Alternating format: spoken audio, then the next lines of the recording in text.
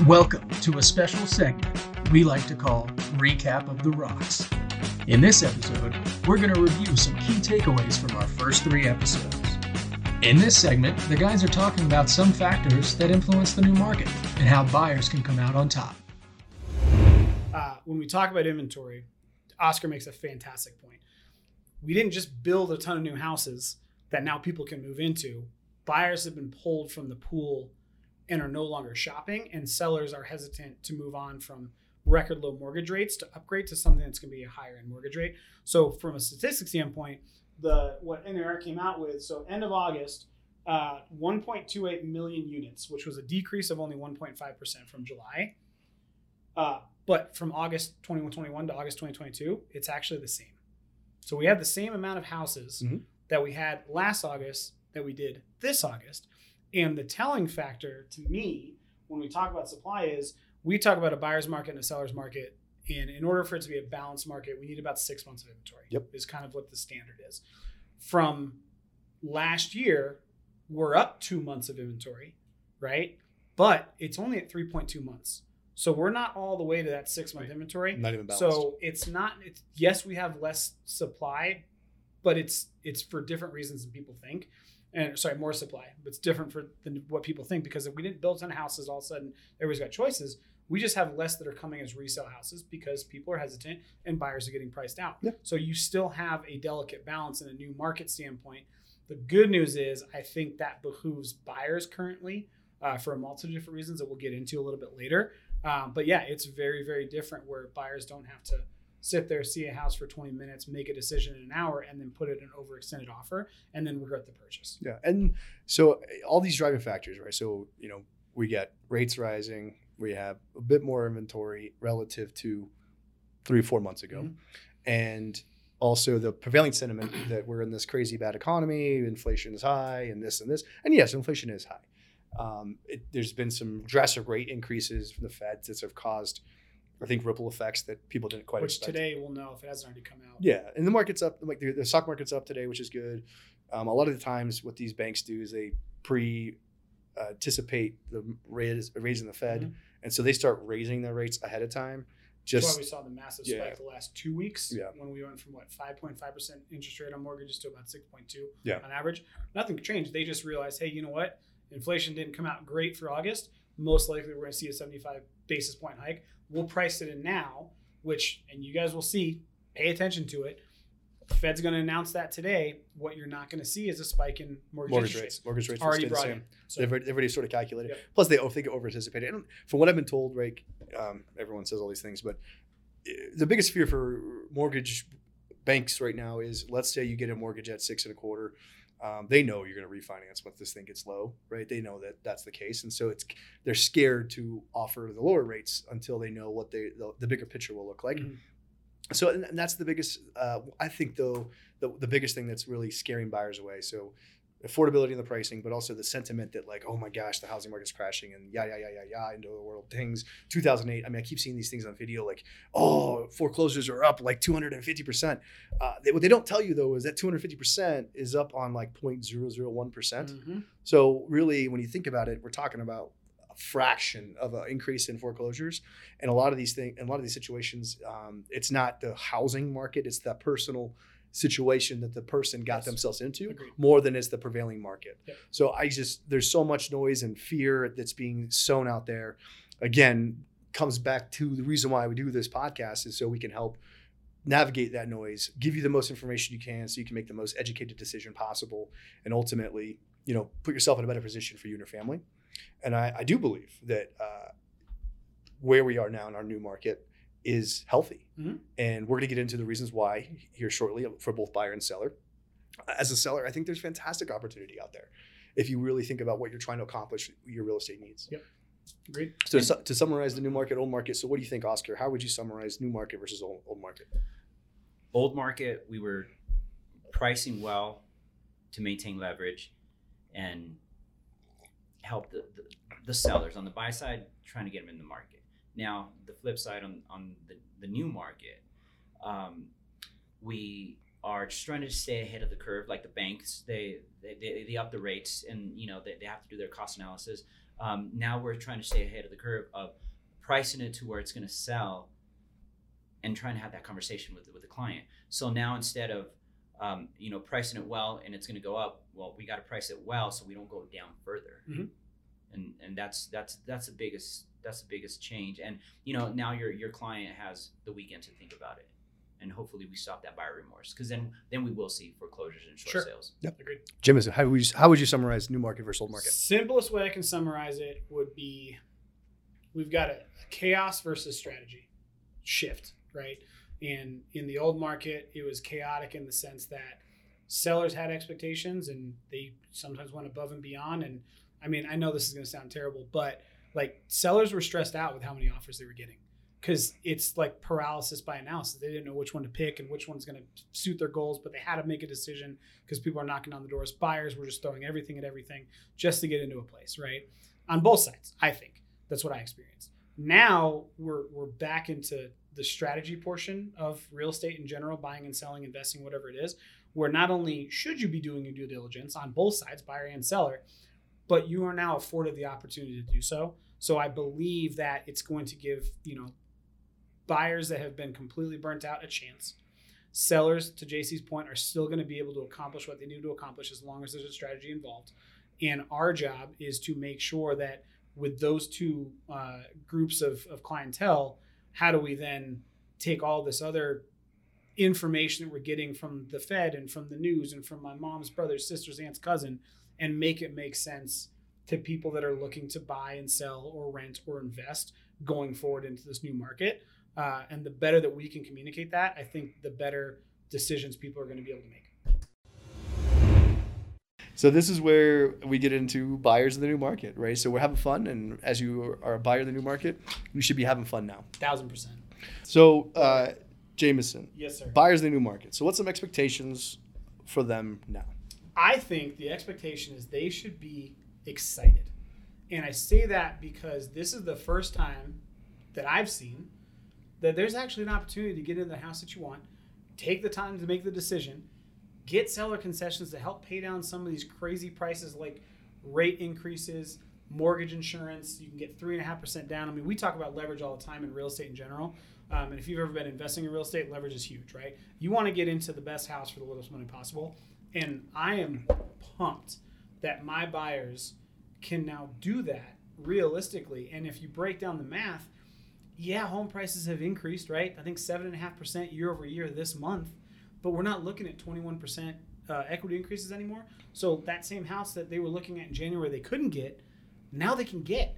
And the monthly payment, if you get concessions and different things that are prepaid, it's paid for by the seller because there's less competition, the monthly payment's actually the same. And now they can go in and they're not offering $50,000 plus their firstborn plus a really nice bottle of bourbon they don't want to part with to get into a house. So I think from an expectation standpoint, if you are a buyer, I'll stand by this forever, the right time to buy your house is when you're ready, right? Based on your lifestyle, based on your finances, so on and so forth. But it is super exciting. And I'm pumped for anybody looking at a house right now that can actually take a breath and go, you know what, guys? I like that house. I think I'm going to make an offer. But I might go look at 2 other houses just to be sure. And to me, that's huge. That is absolutely huge. It's something we haven't seen in 2 years. I'm pumped. Oscar, what's your expectations for Pendulum buyers? has swung. We went from expectations that, the sellers would get everything. Now the buyers are going to get some. Mm-hmm. And depending on... The little guy's going to win. Well... It was yes. David and Goliath for a while. And also, set the expectation with your seller, because in some areas we're dropping 7, 10+%, and set that expectation up front. Yeah, absolutely. And then your buyer as well, yes, there's a ton of, well, not a ton, but more inventory. You have time. There's just not a whole lot of time, but you are going to get those concessions, Mm-hmm. And you're going to be set up a little better. Yeah, agreed. Depending, and even with the rate hike. Yeah, I feel very much like these gentlemen. This is fantastic. So for the last 2 years, as a new buyer, especially first-time home buyer with limited cash, you couldn't compete.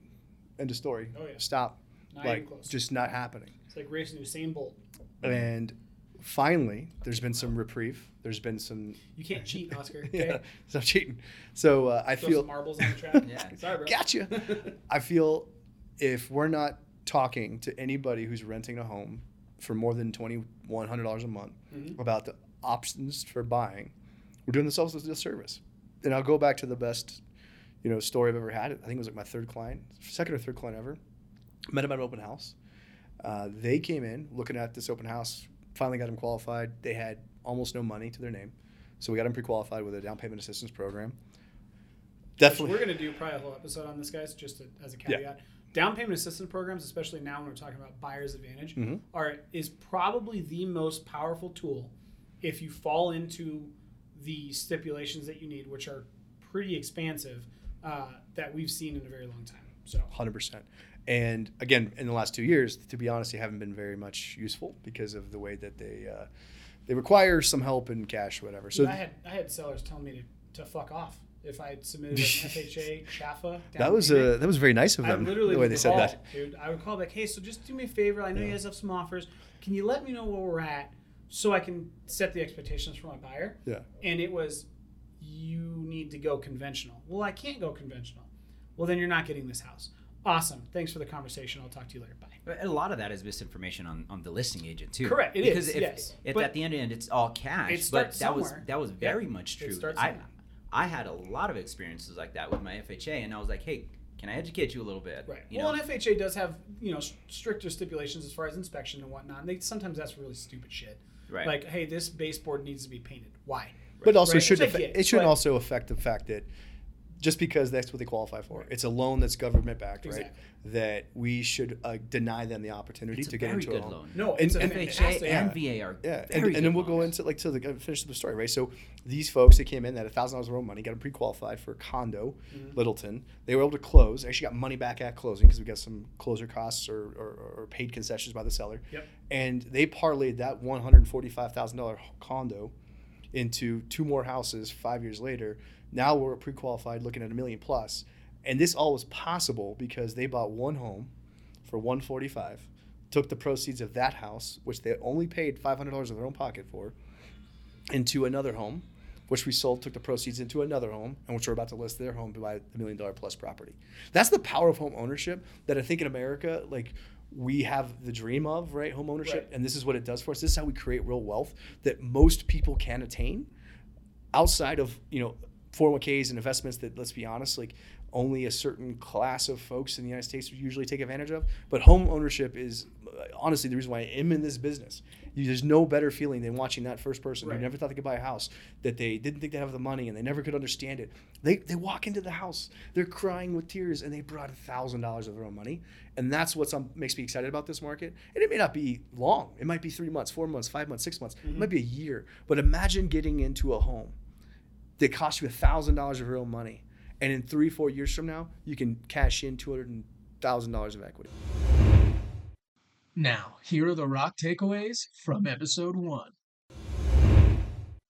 Oscar, what is your rock takeaway of this podcast? My biggest takeaway is kind of like in all markets, if you can take as gingerly as possible as the agent, the emotional part out of it, Be blunt, son. or maybe rip the damn Band-Aid There off. it Fuck is. it. Let's just Love go. Love it. Stick to the numbers. Though the numbers never lie. They're like weights in the gym. 45 pounds is 45 pounds and kick your ass either way. Stick to the numbers.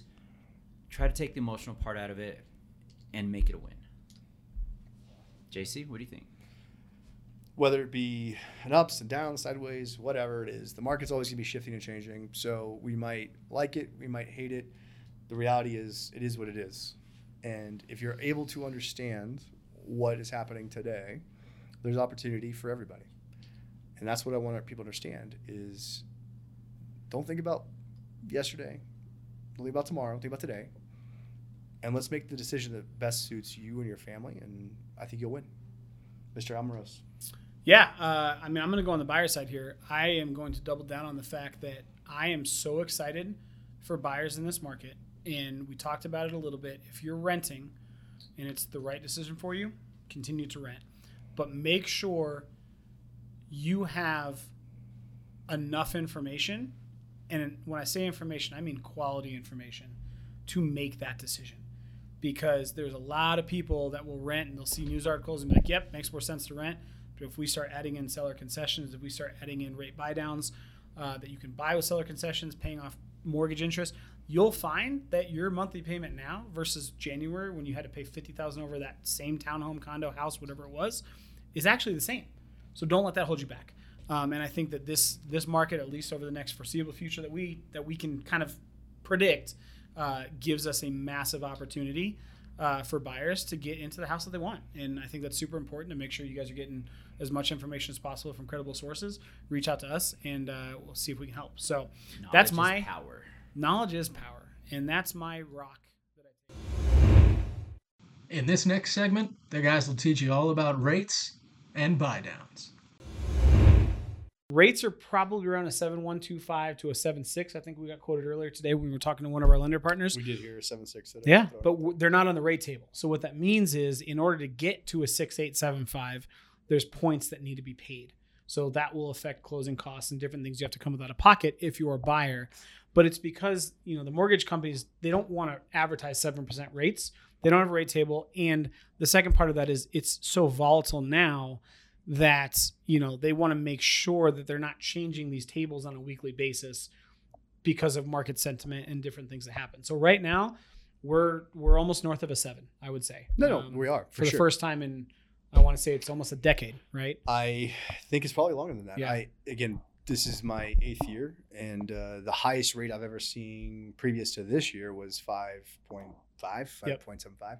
So this is by far the highest I've ever seen it. But again, it goes to, we talked a little bit last week around like, can't control yesterday, can't control tomorrow, but what you can control is today and what you do with the decisions you make.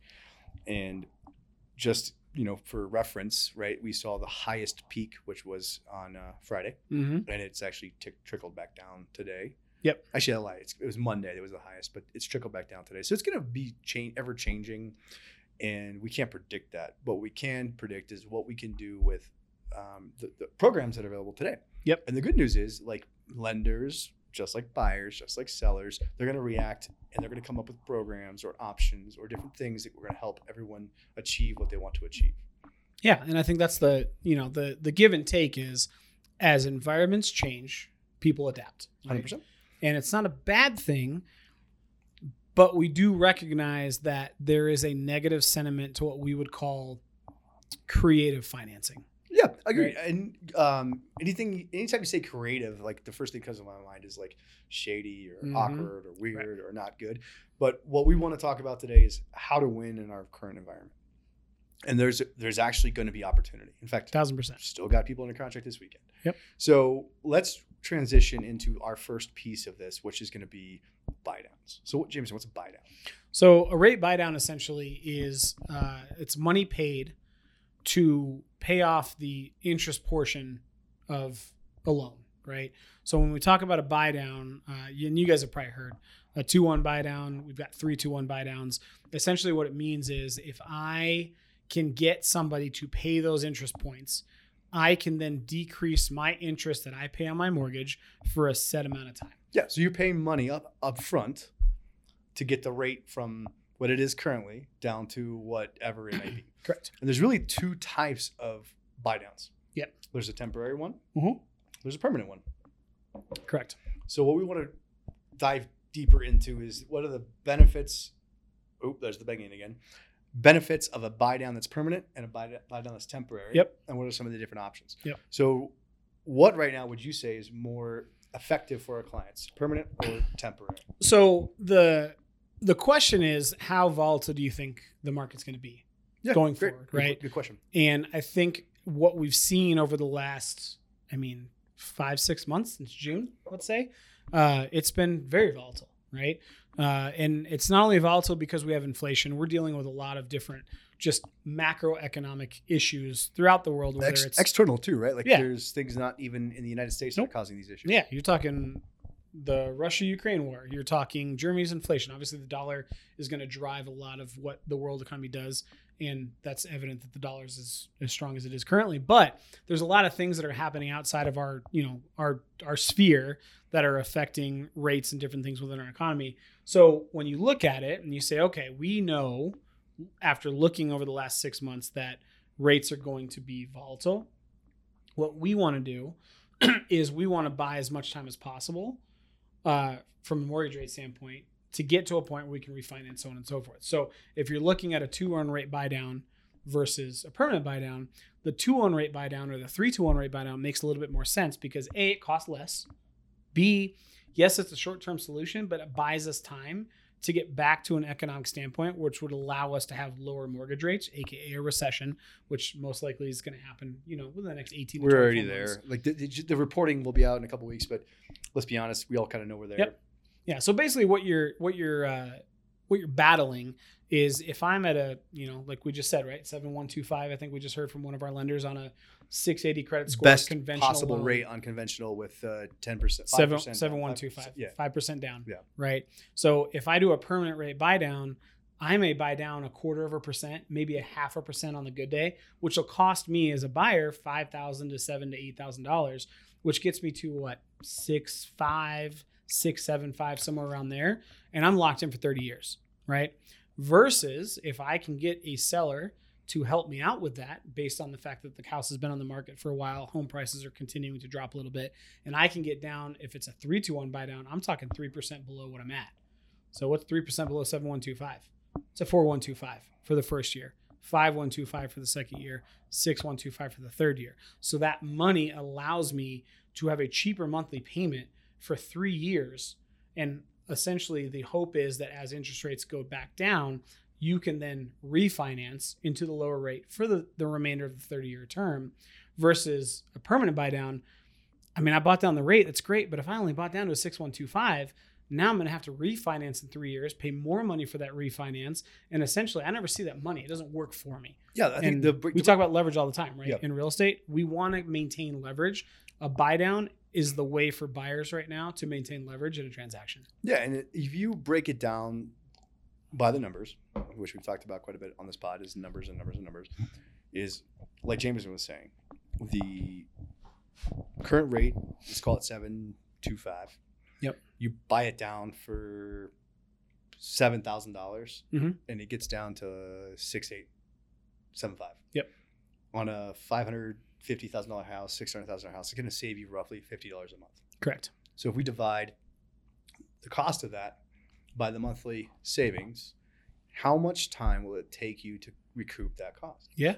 And really the hope is if after 6 months, the rate drops below that, you're going to refinance anyways. Mm-hmm. So that means you paid all that money. You only saved, let's call it, 10 months. You saved $500, but you paid $7,000 to get there. You just gave up all that money. Yeah. So, I mean, if you want to put it into perspective, right? We take that same math. You're talking to break even. It's 140 months. That's a long time. Right? I mean, that's 11.6 years to break even. Just on that. Yeah. And what's the average time that people stay in a house before moving? 5.5 years. 5.5 to 7 years, right? So, and you're making a bet, right? You're making a bet that rates will not drop in that time. And when you go refinance, it's going to cost you money to refinance anyways. Mm-hmm. So what we're saying is, and my dad told me this every time I went to a casino when I first started gambling. Put $20 on black. Oh, wait, no. wrong casino. That was Entourage. That was Vegas. Entourage in Vegas. I got a story about JC in Vegas later for you guys that want to stay tuned for episode 3. Just one story? So was it, you know what you know now. You don't know what you don't know in the future. So what he said was, if you're going to go to the casino, take whatever you wanted to take out of your bank to gamble and just assume it's lost. Yeah. I think it's a great way to describe it. For me, it was always $200. Right. I'm okay losing the $200, but I had fun for 7 hours. Cool. It's cost benefit analysis, right? Yes. If I win, I win. If I lose, I already knew I lost. Did I have fun? Did I have more fun than I had not fun losing money? 100%. Yeah. So now with the permanent buy down, which we just talked about, if you go to like a 2-1 buy down or a 3-2-1 buy down, here's how it works. So a 3-2-1 buy down, which is a newer program for a lot of these lenders out there, is, let's say today's rate's 7.125, which it is. Oh, it was as of an hour ago. Yeah. You take 3% off that 7%, mm-hmm. which brings you down to a 4.125. Yep. So on a current listing we have, which is $600,000 house. Yep. 10% down. At today's current rate of 7,125, after insurances and taxes are built in, we're looking at a payment of $4,251. Okay. If we did a 3-2-1 buy down in that very first year at a 4.125, the payment drops to $3,200 even. So what's the difference in that monthly? It's $1,251. Okay. Which is basically 2 Teslas. Easily. And the second year jumps up to a 5,125, which is 3,553, so $3,553. Okay. Only a $300 a month jump. Okay. And then we jump back up to what's normal. So now the cool thing with this year is one, you said you saved how much a month? $1,000. Okay. So let's go times 12, right? So you're talking almost $12,000, right? And then year two? You're saving roughly $750 per month, Mhm. right? So $750. Oops. It's weird on a calculator and a computer. Jameson can't do math in his head. Yeah, no. Oscar, I'm hearing the same recipes. $9,000. So what's the total of those two savings? $21,000. $21,000 in 2 years. Now, here are the rock takeaways from episode 2. So, JC, I'm going to ask you this. Mhm. We talked about a lot, man. We talked about the whiskey, right? Killer. We talked about 2-1 buy downs, 3-2-1 buy downs, arms.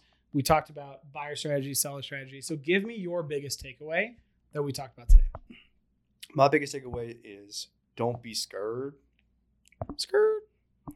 It's going to change. Things are going to shift. They're going to move up. They're going to move down. Take a deep breath. Mhm. Take a sip of bourbon. Or like 3, depending. If you're on this podcast, at least 3. 3. And figure out what do you want to accomplish. Yeah. And I guarantee you there's opportunity. Fair. My biggest takeaway is everything, when you talk about a free market, is cyclical. And the best advice I can give anybody is be comfortable with change and adaptation, right? Whether that's a 2-1 buy down now versus, higher offers later versus creative financing options in 6 months. We don't know what's going to happen, right? If you had a crystal ball, would you be here in this office with these gray walls? Hell no. My walls would be blue. Right? Mine would be, blue. That's my favorite color. Yeah, I agree. same. With a giant wall of whiskey, right? Yeah. So the purpose of this and my biggest takeaway is we can't predict the future, but what we can do is we can take previous facts, events, trends, and give those to you guys to make the best decision. Just be open to change and be open to being adaptive and do what's right for you and your family and have the right conversations. And at the end of the day, it's going to work out. In this segment from episode 3, the guys cover ownership of solar panels. So a power purchase agreement essentially is a third party owns the panels. Mm-hmm. And they come to you, the consumer. That's either, and the beauty of it is you can either be owning, you can be renting. You don't have to own the house itself. They use you as what we call host. And they say, hey, we are going to give you energy at a certain fixed rate per kilowatt hour used, right? Okay. And that rate will never change per kilowatt hour used. And kilowatt hours, like how would you Kilowatt explain? hours essentially is how much power your household uses within certain time frames as you go throughout the day, right? Perfect. You'll hear things like peak hours, so on and so forth. In which case, it's the cost of the energy you're using. Basically, it's like if you fill up your car with gas, at that point, I'm going to pay $3.69 a gallon for my gas. It's your price per gallon. And it's my price per gallon, right? Love it. It's essentially the same thing for solar panels. Really, any energy coming into the home. And the benefit, so with the price per gallon, the way that they've changed the power rating in Colorado is, and this is across the country for the most part, is yes, based on supply and demand and that particular time you're using it, the price per gallon changes. correct. So like at 2 o'clock in the morning, the price per gallon is a lot less than 6 p.m. in the afternoon. Yeah, so think about it like Lyft and Uber, right? If any of you guys have taken Lyft and Uber before, and you're downtown, pick a metropolitan area, you take an Uber at 7 p.m., right? After Nuggets game. To a Nuggets game, to it a might Nuggets cost you $110. Then you leave, you go out to the bars, you hang out, maybe you have some outlaw legend because you found it at a whiskey bar downtown, and you decide to leave at 2 in the morning. What's that same Uber cost at 2 o'clock in the morning? it costs $300 to go the same difference. The same distance, right? Mm-hmm. That's how most of the energy equations work when it comes to how much they charge the consumer. With a power purchase agreement, essentially that Uber and Lyft drive stays the same per mile that you take it, no matter what. It just depends on how much you use it. Which is cool information. We started comparing our households. Yes. And my household uses the most kilowatt usage during peak time. Yep. Which Correct. means, Oscar, leave your house during peak time. No, not my family needs to leave the house during peak time. Then you go do some stuff, you know? Yes, it's kind of crazy. So, to real life example, right? We talked about that a couple times. So, Oscar and I's house are relatively similar. Actually, his house is bigger. Family size, you have one more family member than us. Right.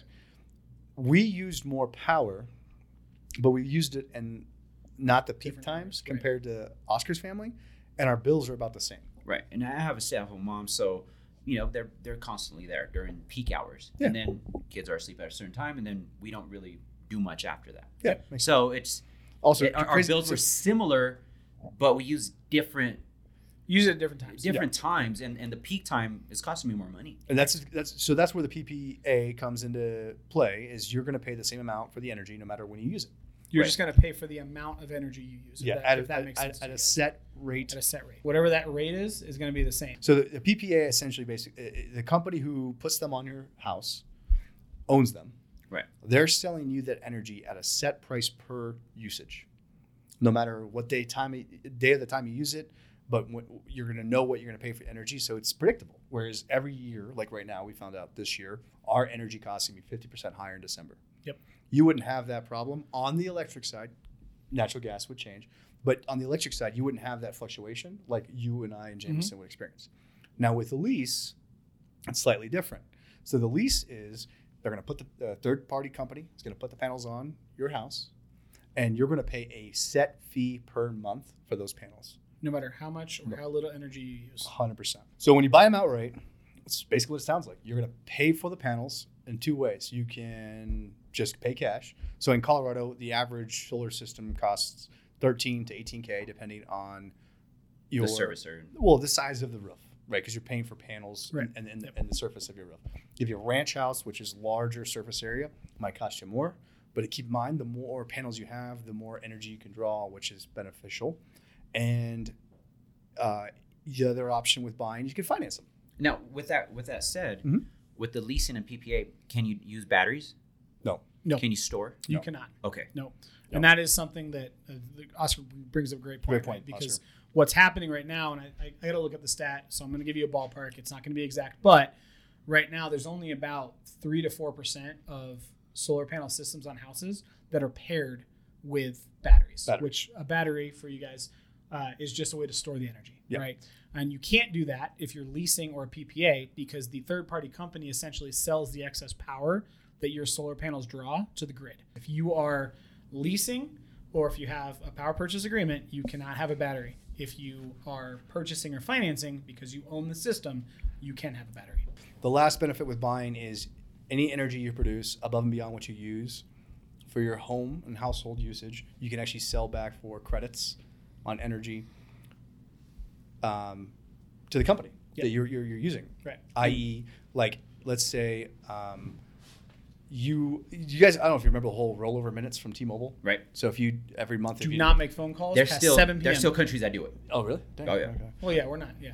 Like You any go. energy you create that is above and beyond your usage, you can actually sell back for credits on future usage of energy. Yes. I.e., so in the summer, let's say you generate a ton of energy because it's AC sunny is blasting. and it's really hot outside and we haven't had a cloud in the sky. But then you're only using half of the energy you're actually generating. Come January, where it's snowing, there's a blizzard, the cloud's out. You're using more energy because the heat's on and all the other nonsense. You're in the house more. If you use more energy than you're producing, then you get to use the energy you got credit for from the summertime now. So pretty cool. Now, here are the rock takeaways for episode 3. Oscar, on your one rock takeaway, what do you want to take away from today's pod? Do your due diligence. Due diligence on your solar panels. Work with an individual that knows what to look for and what questions to ask, and disclosure. Jameson, I'm Russ. I think I'm a big picture guy. I see all the different things that are happening in green energy. And I think that, yes, everybody needs to make the decision that's best for their specific usage. But at the end of the day, pay attention to what's happening globally, because too often we get tied into this kind of microeconomic thing, like what affects me. And I think that's a big problem, right? So if you look at green energy, I think it's a good exercise to say, okay, well, yes, this is what I'm doing. How does this affect everybody else around me? How am I contributing to the greater good? And I think solar power and these different things allow us to do that a little bit, which is not in our nature. So I think that's something that we need to focus on. Says a man with a hybrid. I got rid of my truck, okay? I'm just asking. I'm a bit more bullish on the green stuff, mainly because I look at like cost and benefit ratios. So I think if I pay this, what do I get out? I believe that it makes sense at some point in time to like really look at gas prices. Is driving a car, right? Yeah. Not natural gas prices. And there's no way that we're going to keep the same prices over time. We've seen it go up, we've seen it go down. If I want to control all the costs in my life, I would say that solar panels, if you bought them, are the number one factor in doing that, because you can control the cost of charging an electric car. I have lots of friends who have Teslas, and they cost them $14 from empty to full in the nighttime when low energy cost saving time is.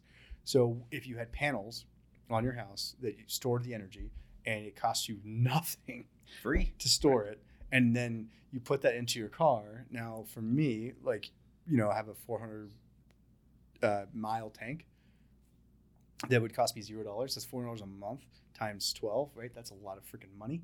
On top of that, I control my energy costs without anyone tell me what I can do. And the one thing that we know is true is over time, energy costs is going to keep going up. Yeah.